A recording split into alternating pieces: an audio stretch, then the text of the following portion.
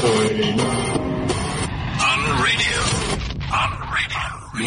of the good stuff. CliffCentral.com.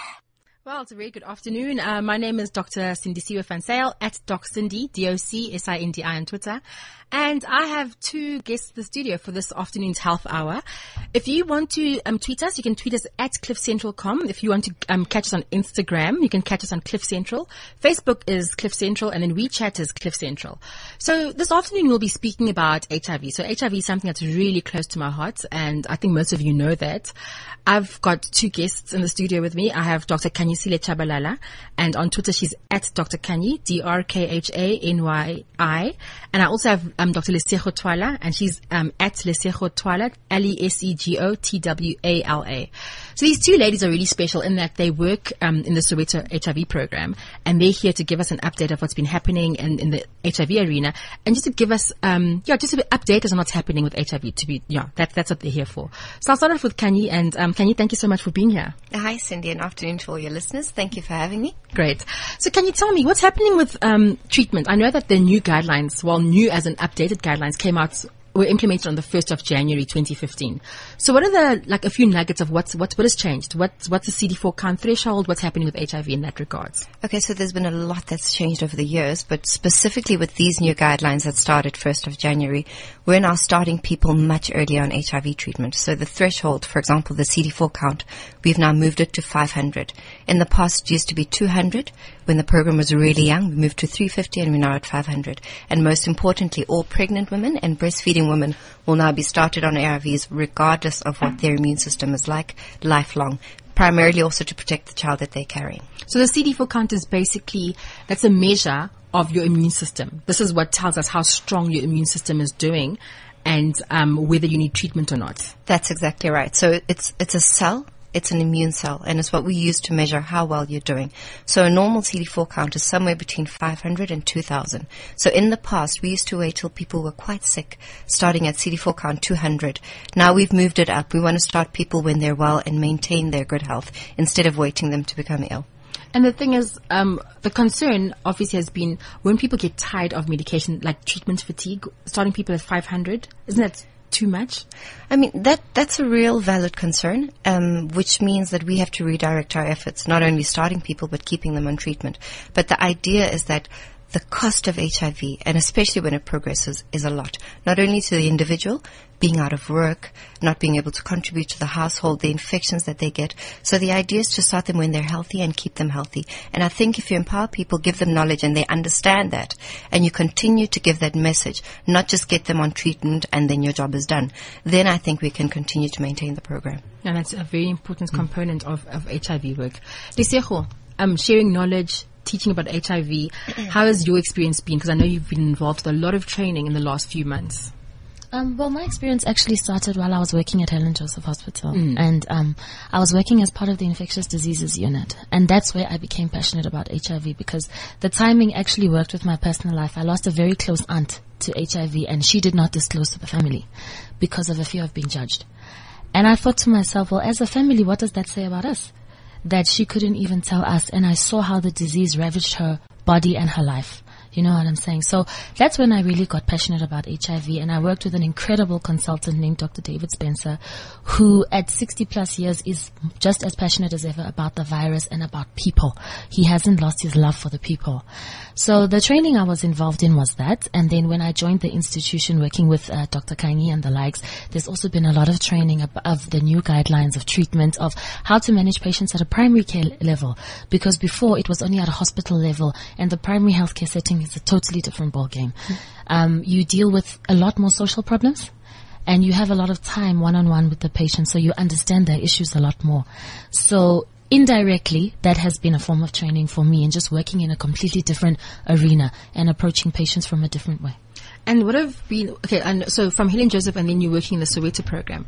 Yes. What is the biggest surprise for you? Like in terms of what you saw at Helen Joseph and what you're seeing in the Soweto clinics? Like just one thing that really surprised you?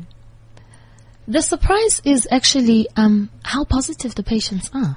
I'm really surprised by that, because I know this might not be the right thing to say, but you expect to see people who are so ill and haggard and tired, because in the hospital setting, most of the time, because our patients present quite late, you see people when they're extremely ill.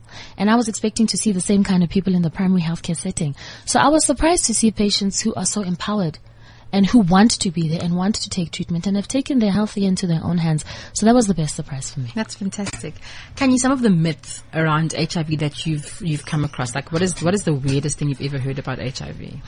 Where do I start? So one of the things, black disease. So people who think it's only for the black people and the black people in Soweto. A disease of the poor. I think one of the most surprising thing that happened to me this year was a close friend of mine, someone I studied with at UCT, whose husband was admitted to hospital and tested positive, and that was a complete shock. And this is someone who's a graduate, who's working, living in a nice suburb in Cape Town. And, people tend to think it's something that's for others far away, and that's absolutely not true.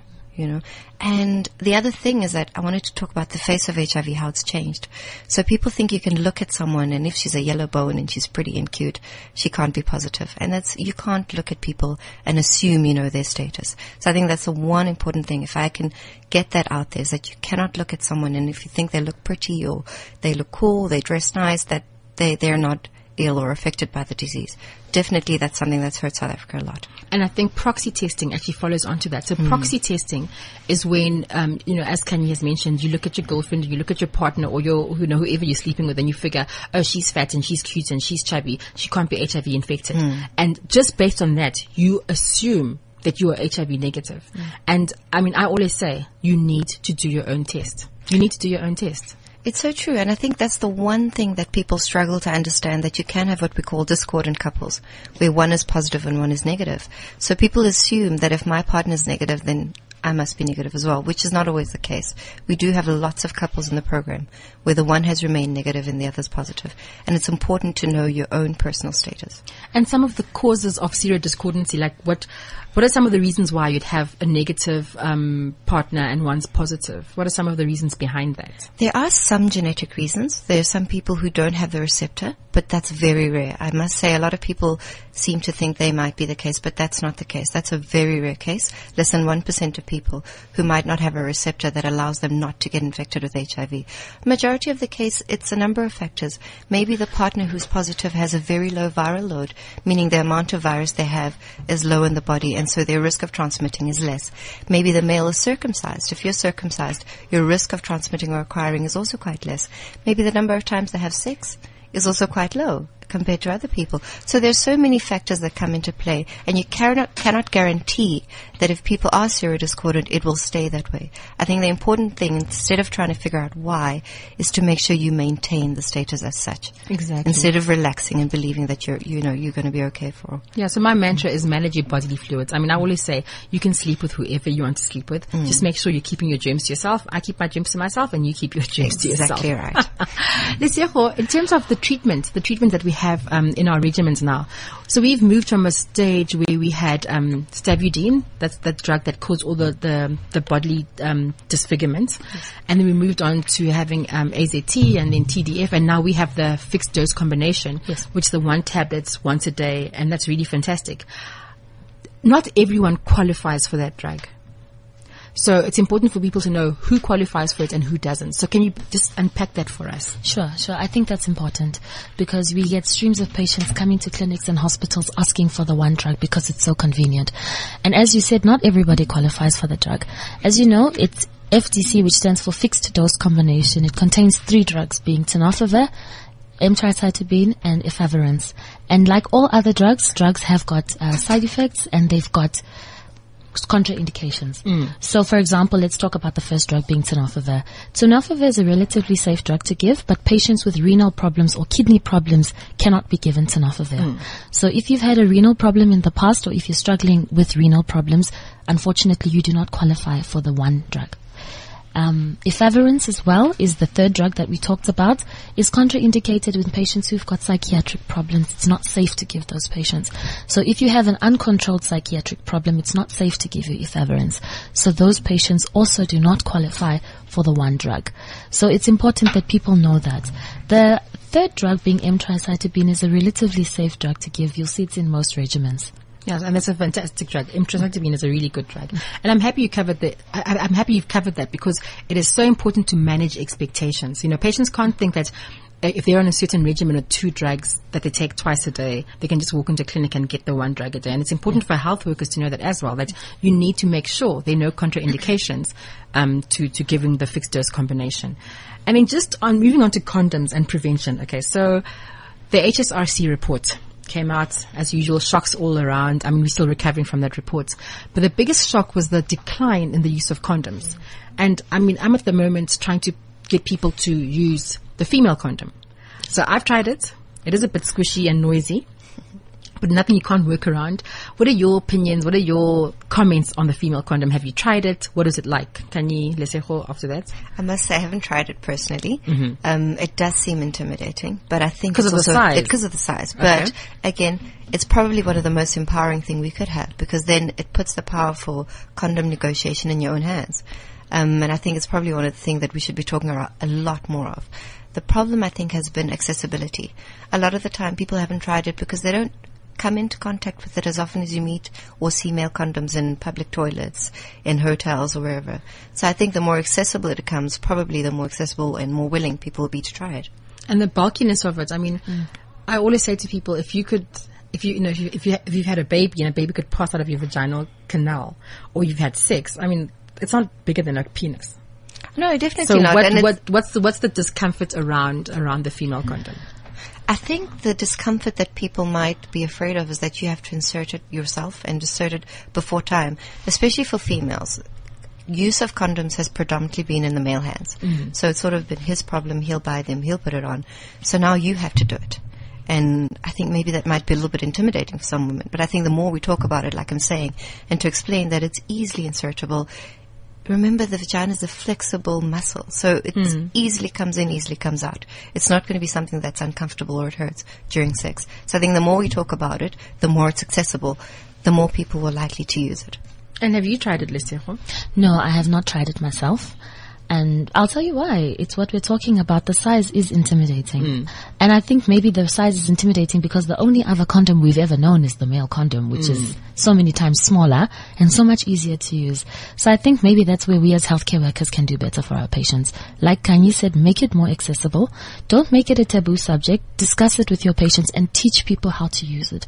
I am amazed by how many people don't know how to accurately use a male condom, never mind a female condom. So I think that it needs to be more part of our discussions with our patients and make it an option for them. Don't put it in a box somewhere at the back of the clinic with a pink label on it. Give it to the patients, tell them it's an option, and show people how to use it. I think that's the most important thing. And speaking of the male condom, I think the one thing I get asked a lot is, I'm allergic to choice condoms, and choice condoms don't work, and choice condoms smell. Let's just dissect that, guys, and let's just have it out once and for all. Are choice condoms bad condoms? Not at all. Not at all. And I think people, if you work in the public sector, you'll hear a lot of people say they've got choice condom fatigue. And I think it's such a dangerous sentiment to say, because what's the alternative if you don't have anything else that we're offering at the moment? And the alternative is that you're taking risks just because it's a choice condom that you might not like the brand. But the risks are sexually transmitted infections other than HIV transmission. So it's such a dangerous sentiment just to say people have got choice condom fatigue. And I think we really need to start talking about condoms again. Perhaps the debate, weaned off over time. I think when HIV first became a huge disease in South Africa, when people were dying and it was visible when people had HIV, it's something that people were talking about every day. But now that we've got treatment, people look well, people aren't as scared as they used to be anymore. And I think that's a problem. Yeah, that's true. We've lost the urgency that we had around it.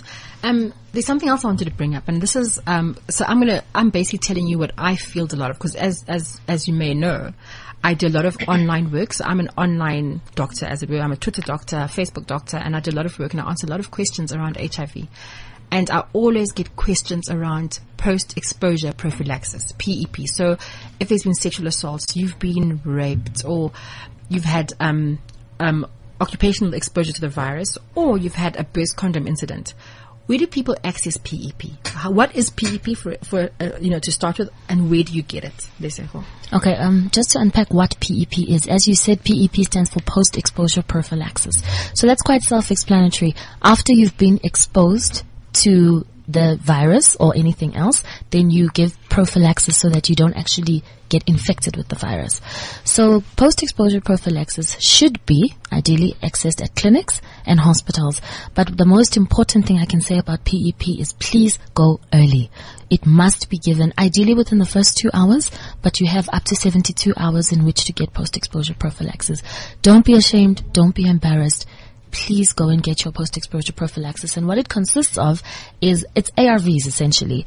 And there are different regimens that we can give for patients according to tolerability and side effects. But what it is a dose of ARVs that you take for 28 days to prevent the virus from getting the HIV virus.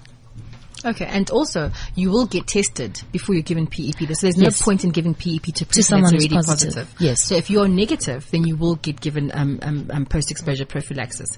And if you have been sexually assaulted, you must go to your nearest clinic or your nearest police station, and they will be able to put you into the system that will make sure that you are sorted out. So if you've just tuned in, you're listening to Dr. Cindy van Zyl.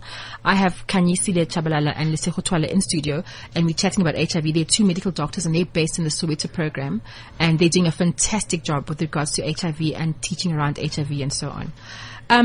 Just another thing that I wanted to ask you. Schools. I know you were involved with training for the human papilloma virus vaccine, and that involves school kids. So in terms of HIV, HPV, sex prevention, where are we when it comes to school kids? Okay, so HPV, for those who might not know, is a virus that infects women and men, sexually transmitted. But in women particularly, if it infects them in the cervix, which is the mouth of the womb, it can go on to cause cancer, cervical cancer, which is a huge problem. So at the moment, there's a vaccine that's available against this HPV virus, which will then, in the long run, protect women from cancer.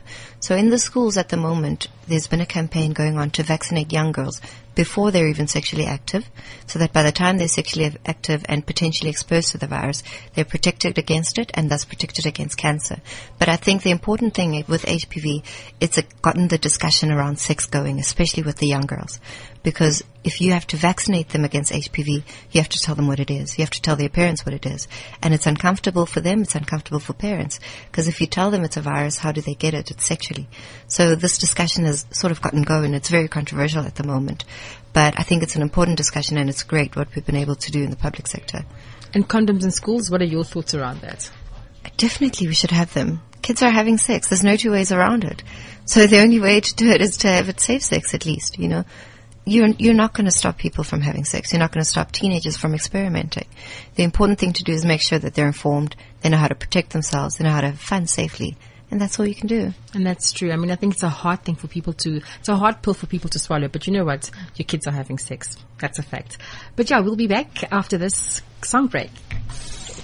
Unreal, uncensored, unradio. CliffCentral.com.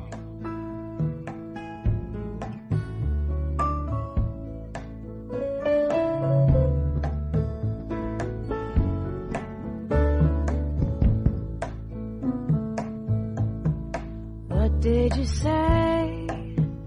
I know I saw you singing, but my ears won't stop ringing long enough to hear those sweet words. What did you say?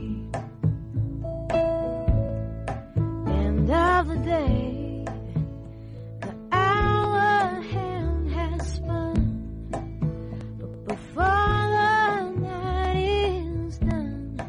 I just have to hear those sweet words spoken like a melody. All you love is a lost balloon rising up through the afternoon till it could feel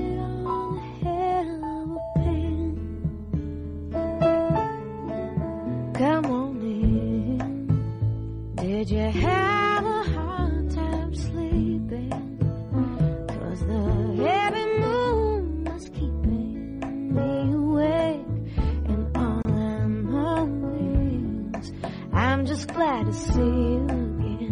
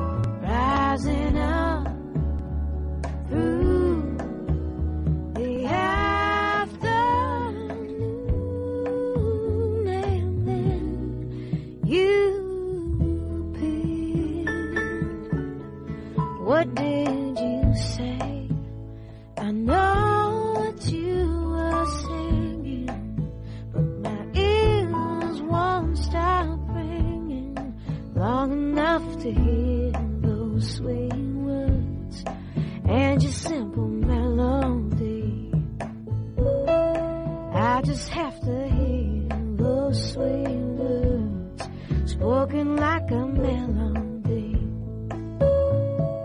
I just wanna hear those sweet words.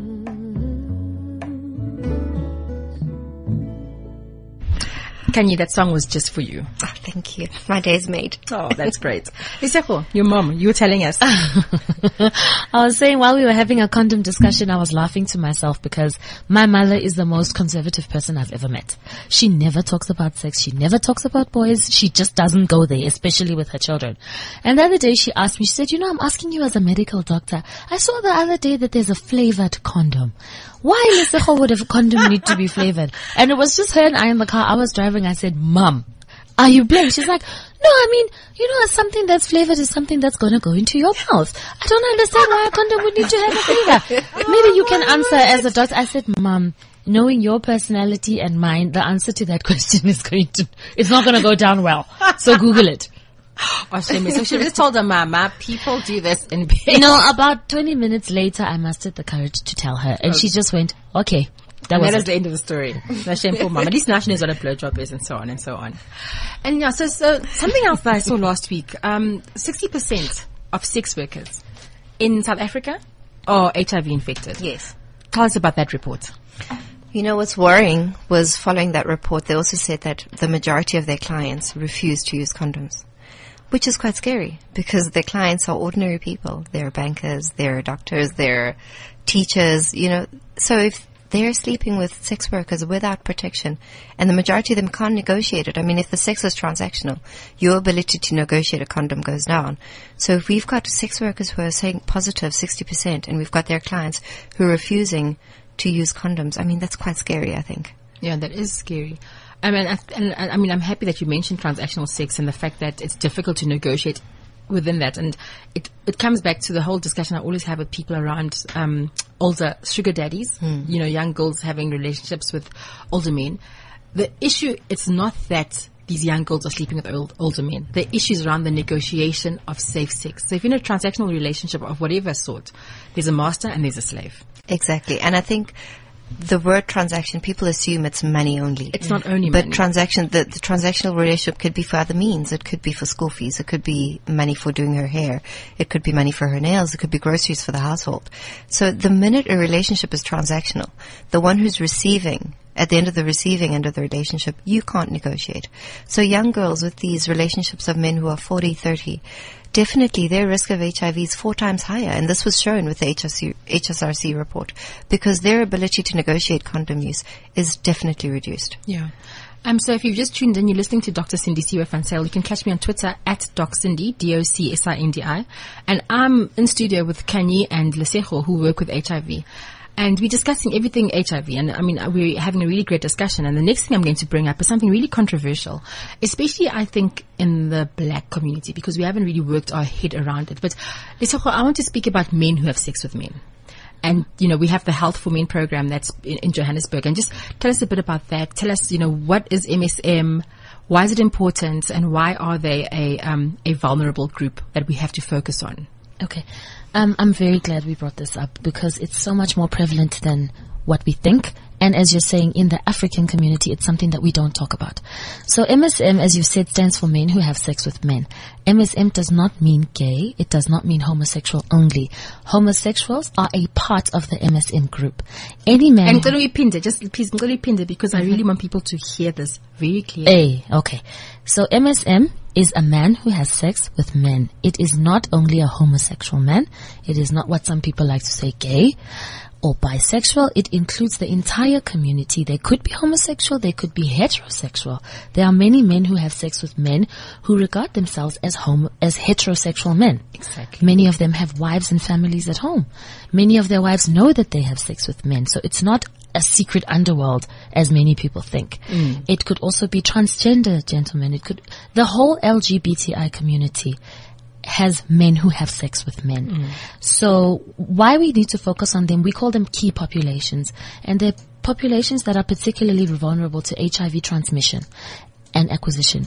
And the reason is because a lot of times it's anal sex. As you know, there are many different types of sex, but the most prevalent kind is anal sex. And because the anus is different to the vagina, the transmission of HIV is much easier through anal sex because of the anatomical structure of the anus. Yeah. So the walls of the rectum are very fragile Thin, and yes. they're very thin.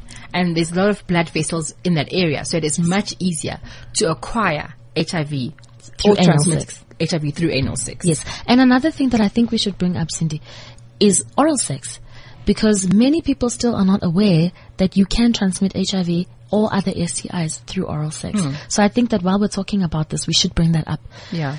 And I mean, I think, to clarify that is that obviously it's STIs more than HIV, but with HIV, I mean, you'd have to have sores in your mouth and, open wounds and so Yes. on. And I always say I would not give anyone a blowjob if they had sores in their mouth, so that brings us to the whole issue of look. You have to look. If you're going to give someone a blowjob, please look and see what's happening. And use a condom. Yeah. Yes. You can flavored condoms. There we There we go, Mom. There we go. I can't believe I just said that. But another thing that we need to bring up with MSM is not just the transmission of HIV and anatomical physiology. I think there's a lot of social problems around that whole group of men. I think that we don't make our services accessible to them because you need to be able to take a proper history from them. You need to approach them in a certain way. You need to be open-minded. You need to be able to ask them about oral sex, and you need to know what their needs are because they have very specific needs that many other groups of patients don't have. And you need to be trained and equipped and able to take a history, to do a full examination, and to provide them the services that they need. So many times the problem is that they don't come to clinics. They don't present for healthcare, and it's mostly because of the attitude of health workers and because they feel that they can't be helped. So that's where we as healthcare workers need to do a lot of work for our And patients. you guys do training around that, I know. Yes, we do MSA. The part of the organization that works with that group is called Health for Men. So they are focused on the sexual needs of men, whether it be physical, social, financial, emotional, all the sexual needs of MSM males. And then women who have sex with women, WSW, what's happening around there? Because, yes, the HIV transmission is possible between women who are having sex with women. Yes. That is a program that was recently launched by the organization, which is Health for Women Who Love Women. Yeah. And that one is more around the social aspects of the sexual needs, how to approach the patients, because they are also a key population, as we discussed earlier on. So there's a lot of training going on how to manage and how to approach and how to deal with the patient who is a woman who loves having sex with other women. Yeah. And adolescents. I think the important thing about adolescents, just like we've been talking about key populations, men who have sex with men, the problem is how do they access healthcare? Traditionally, we know that when a young girl goes to a clinic or to a doctor, the first thing the healthcare worker does is behave like a parent instead of behaving like a healthcare worker. So you find a lot of adolescents who are afraid to go forth and say, I've got an STI, or I want to test for HIV, because automatically the healthcare worker might react like a parent and shout and judge and all of that. So I think the key thing that we have to do now, if we really want to make an impact and to reach them, is to make sure that we make our services accessible. We make sure we can talk to them in a language they understand, reach them where they are. Where are adolescents? They're on Twitter, they're on Facebook, they're on Instagram, they're on social media. So how are we talking to them? If we're waiting for them to come to the clinics, it's too late. So we have to refine our messaging. We have to refine our services and tailor them to them if we really want to reach them and make an impact. And I think one thing that people do overlook is the fact that, we introduced treatment into our program in 2001. The PMTCT program started in 2001. Then in 2004, we had the formal treatment program start. A lot of kids were born HIV infected and they have survived. And those kids are now going into their teenage years. Exactly. And if you don't speak to your kids about sex, they're going to come across, these youngsters, they're going to embark on relationships. And it's important for your kids to know what to ask. I want people to say, I am HIV positive. Can we have a relationship? Informed consent. Put it on the table and I will know what I'm dealing with. But to have non-disclosure, is a problem. You know, That's so how do we exactly work right, around that? The stigma, first of all, and then non-disclosure. Kanye, what do you say? What are you seeing in the clinics, and what are your thoughts around this? I think the hardest thing when seeing adolescents who are HIV positive is seeing a young teenage child who has not been told of their status. And what people forget, especially healthcare workers and parents, is that these kids are not stupid. They're growing up. They come into the consulting room. They see the posters that are written HIV. They see the drug charts. They see everything, yet nobody's talking to them about their status. So can you imagine what they must be going through? They're guessing. They're reading. They have questions and they can't ask because nobody's come forth and said this is the problem. So I think the important thing with children is to start disclosure very early. And what's the right age for disclosure? The thing is with disclosure, it's not something you do once off. You can't come to a 16-year-old or a 15-year-old today and say, you're HIV positive. It's a process over the years. So from when they're a young child, you start by saying you have a germ in your body. A germ in a body that needs treatment. If you don't take the treatment, the germ makes you sick. As they get older, you qualify that statement a little bit more until you can say you have HIV. And I think that process is different for every child, depending on their maturity, their intellect, and their understanding. But to say nothing is criminal. And disclosure at creches, like if your child's in creche, do you think it's important to, to disclose to the teachers at creche? Look, that's very touchy, and I think it's also very tricky. I think the important thing for creches and schools is for them to know and treat every child like they might be HIV positive. Know how to manage an accident, how to deal with blood, teach everybody about their health, about medication, so that you don't want a child victimized at the end of the day at school. And their treatment most of the time should be taken at home. So that's not something they have to do during school hours.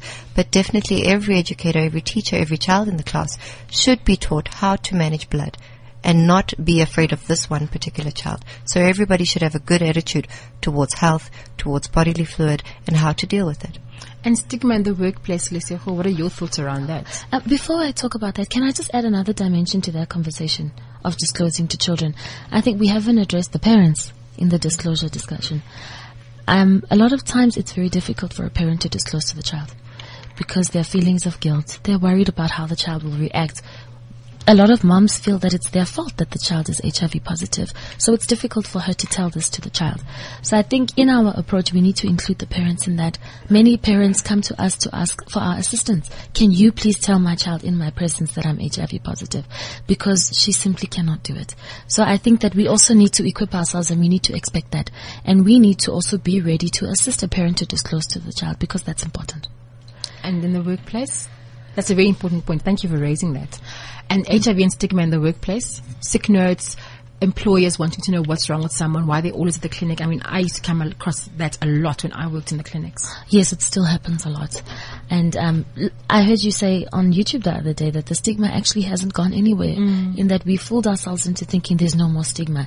We've come a long way. I won't deny that, but we still have a long way to go in terms of stigma, in terms of your colleagues. And just to remind people that they are not obligated to disclose their status to anybody, because we have a lot of patients coming to us saying, my employer demands to know what's wrong with me. And we have to remind them that your employer has no right to know what is wrong with you, because you also get a lot of people who get fired because of it, or who are now treated differently. They're not promoted. They are shunned in the workplace, and it can be very subtle. So just to remind people that your employer has no right to demand what's wrong with you. And it is difficult, but from our side as healthcare workers, we can also try to manage our patients such that we don't have too many clinic visits for people. And for example, something that we're working on at the moment is the chronic clubs that can happen very early in the morning so that patients don't have to miss an entire day of work. So there's a lot of restructuring and re-engineering of the primary healthcare system to decrease clinic visits, because we must remember that many of our patients are employed, many of our patients have children. They can't come to the clinic 3 times per week. And the clubs are working. I mean, I know that there's been great success. For example, the Zola club system. So just talk us through a club and how it would work. What if patients are, this is expanding across the country, the club system. What can be expected? I'm very excited to talk about clubs. Well, I'm glad, because it's something that's going to happen throughout the country eventually. Yes. And that is our goal, to have it happening throughout the country. So basically what a club is a group of patients who have a chronic disorder. It does not have to be HIV. It can be any chronic disorder, whether it be hypertension, diabetes, asthma, HIV, because now HIV is considered a chronic disease, but it's for those patients who are stable. And we have certain eligibility criteria that apply to all the chronic diseases. That patient does not need to be seen on a regular basis because they're stable and they're controlled in their treatment. So what happens with those patients is that they're formed into a club, a group of 20 to 30 patients that meet at a given time. And ideally, when the club is running smoothly, it takes maximum 1 hour. And the good thing is that it's also sort of a support group, because while the patients are waiting to receive their medication, they get a health talk. Patients talk to each other, become friends with one another, and you share something in common with the people that you're in a club with. And it motivates patients to stay compliant because it's so much more convenient to be in a club than to queue at the clinic. The purpose of the clubs is to decongest the primary healthcare system. And also to remove the stigma And around HIV. Yes, exactly, because now they're with all the other patients, and it's just patients who have chronic disease. It's not HIV patients, it's not diabetic patients. It's simply people who have a chronic disease and who are stable and well controlled. And it will also help from a healthcare worker side that the clinics will be decongested and there won't be the queuing for hours and hours and hours. When I started working with HIV in 2009 actually, there was this whole list of things that people can't eat. If you're HIV positive, you couldn't drink Coke, you couldn't drink this, you had to drink 100% juice and so on. And it took a while to actually get people to understand that you eat what you normally do, but everything in moderation, and obviously you're trying to focus on the healthier food. So, yeah, give us a bit of info around the nutrition for an HIV infected person. Look, I think it must have started with good intention. People wanted to advise people how to be healthy, but it ended up being, this is the way HIV positive people should eat, But I think the idea was generally people should eat well, don't eat too much sugar, don't eat too much carbohydrates, if you need vitamins, take them. Just healthy eating in general. Don't abuse alcohol, the rest of it. But there isn't a specific diet that should be specifically prescribed because one is HIV positive. Remember, it's a chronic illness, like Lesego said, and in general, people should be taking care of their health in totality. The important thing with HIV, above nutrition, above anything else, is to take the ARVs to make sure that that virus is suppressed and is not replicating, and therefore not causing further damage to the immune system and to the rest of the body in general. And why should ARVs be taken at the same time every day? Look, the idea around that, one, it's routine. Once you do something the same time every day, you will remember it. It becomes a part of your daily life. And second, you have to maintain a certain amount of drug level in the body all the time so that it's consistently active and the virus can remain suppressed all the time. So taking it at a certain time all the time ensures that the level of the drug is consistent in the body throughout the day, throughout the night, and so on and so on. That's very important.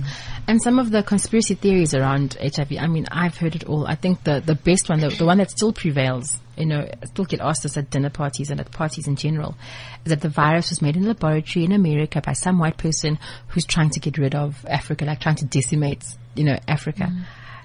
What do you answer when people say that? I've got my answer. I just give the science. What do you say? What do you say, Kanye, when someone says that to you? Look, that's something that I try not to entertain at all, because I think for me, my experience of HIV has been very personal.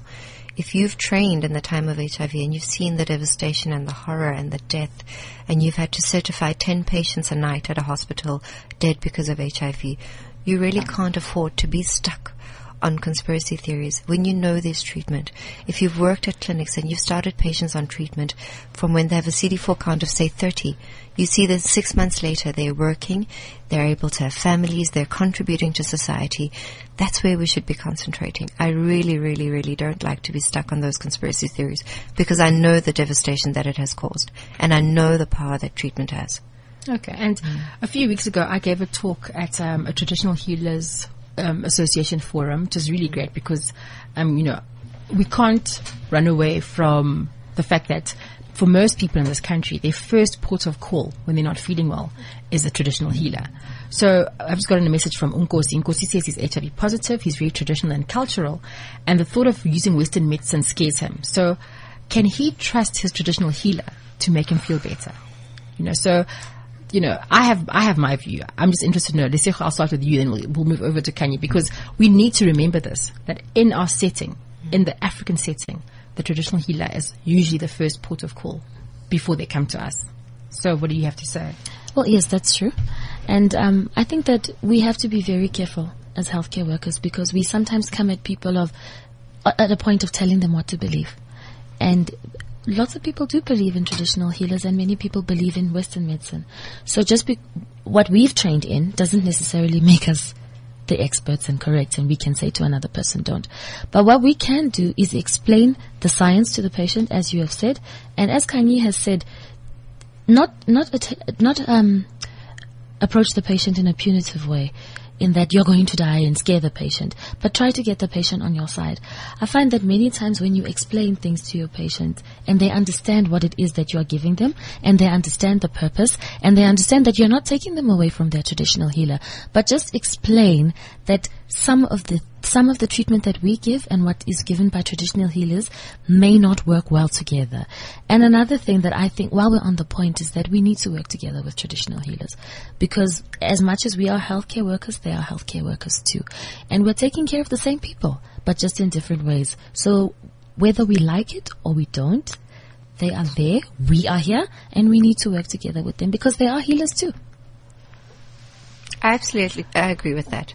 And I think the first port of call, especially with government, is to work closely with the traditional healers and educating them when they need to send the clients to the clinics or to the doctor, whomever they need to see. Make sure that they know what is their role in the program.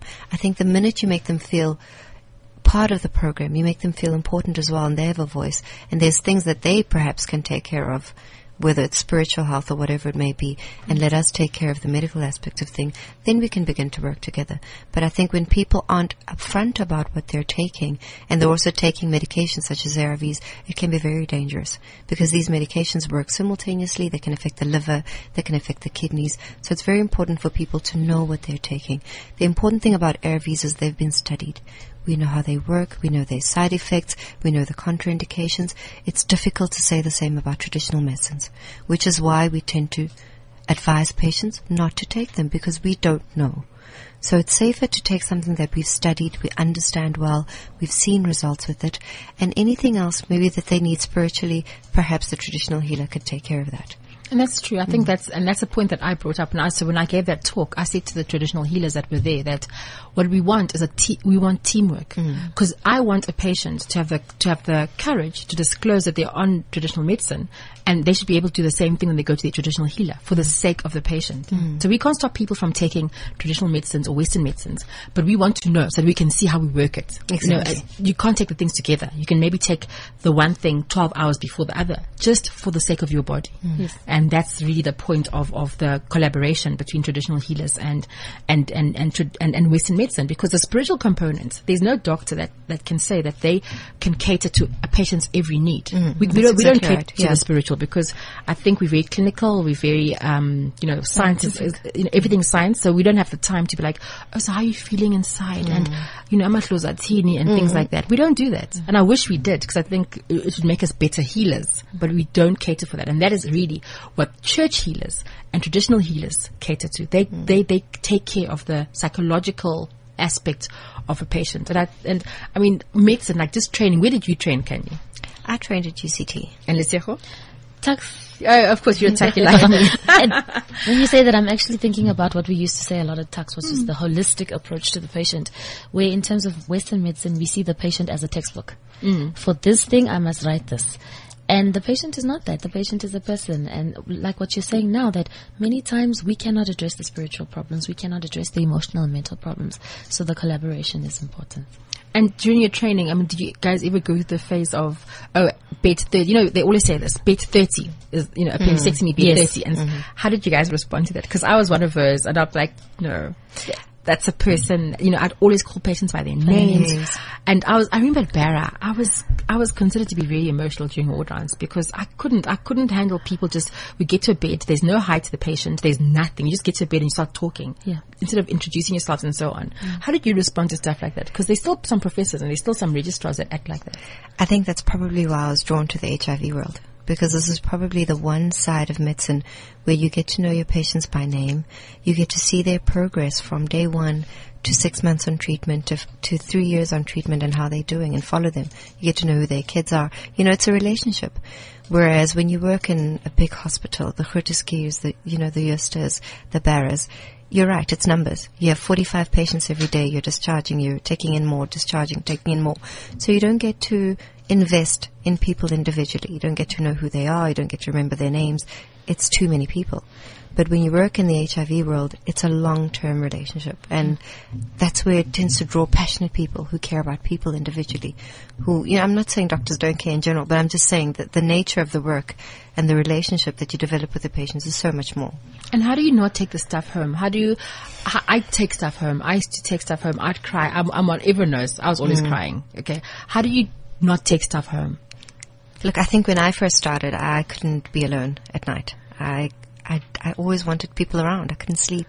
I used to think of every patient that died, how they died, what did I do, what didn't I do, what did they need, what happened, what could have been, everything goes through your mind, and I couldn't go to bed. I couldn't sleep.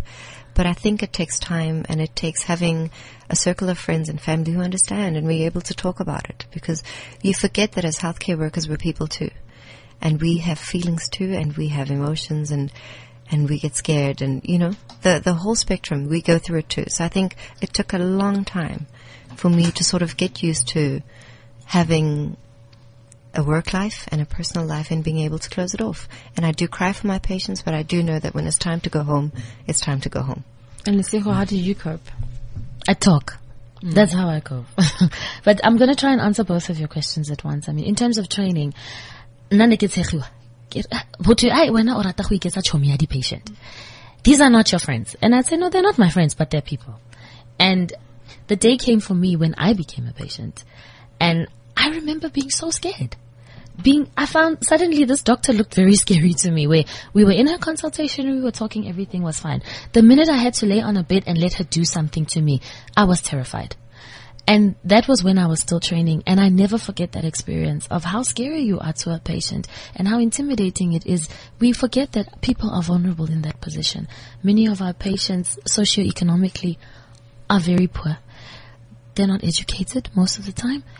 Our patients are sick and they don't understand what's happening to them, and you are now the person that holds all the information, and you are the one who's doing things to them and prescribing things for them, and you're not even talking to the person. And like we said earlier on, if you just talk to your patient, it's so powerful to just talk to them. Just tell them what's happening. Tell them what medication you're giving them. I found a lot of healing in that for me. Just like you said, calling the patient by their name.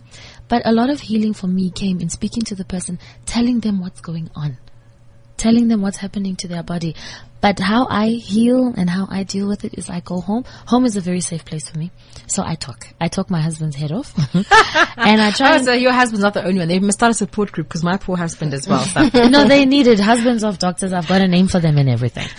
But I found it very, very healing. Like what Kanye was saying, I speak to my family a lot. I just offload at home. But I do take my work home with me, and when you're as passionate as we are, I don't think you can ever not take your work home. You sit and think, did I do the right thing? Did I try my best? And for me, that helps me to do my best for each patient, because you sit at home and say, okay, I want to be able at the end of everything to say, I did my best for this person. And pediatrics, how do you guys work with kids? Because I know that peds used to make me cry. I was always going to be a pediatrician, and then I got to Barra and I worked there in 2006, and that was at the height of the HIV deaths, and I saw all these babies dying, and something broke inside me. I'll always come back to Barra as the one biggest change in my life, apart from my mom's death. Just working at Barra broke me, and I quit. I was not even going to start to do peds after seeing babies dying. How do you guys cope with HIV pediatrics? That's one you can't get away from. That's one where you'll remember them by name. You'll know their faces. It's just, especially I'm a mother now. Once I had my own child, it becomes a different experience totally, because you see your own child in their face. And I think the good thing about it is that you want to do everything you can for them. But it is emotional and it's wrecking. And we forget about that as healthcare workers, and we don't talk enough. I know we say we all talk to our husbands and our family, but we certainly don't talk enough. It's a lot to carry. But, you see the work that you're doing. And when you do see kids growing up, going to school and doing well, what more can you ask for? And is your pediatrics? What I always say about pediatrics is, I am not a pediatrics person.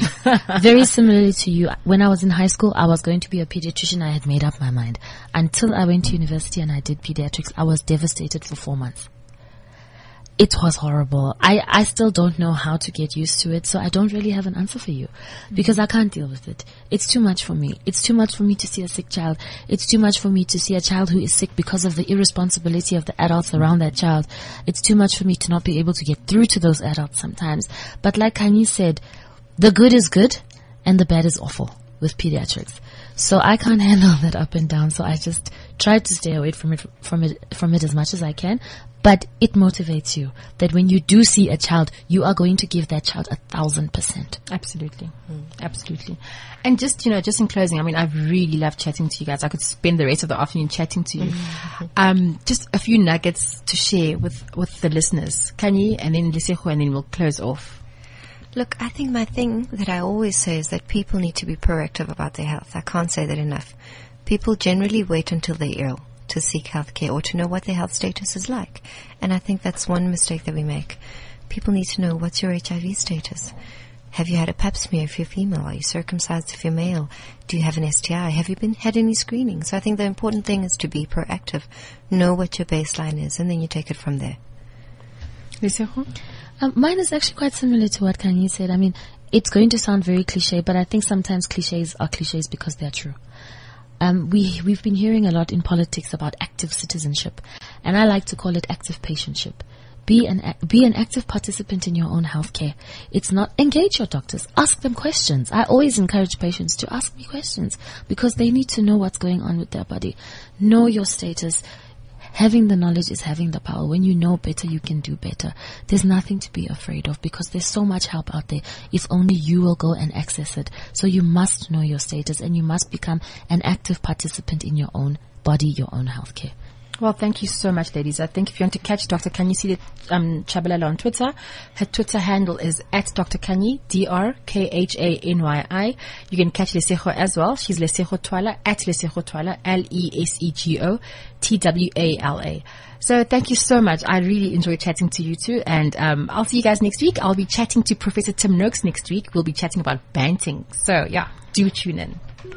CliffCentral.com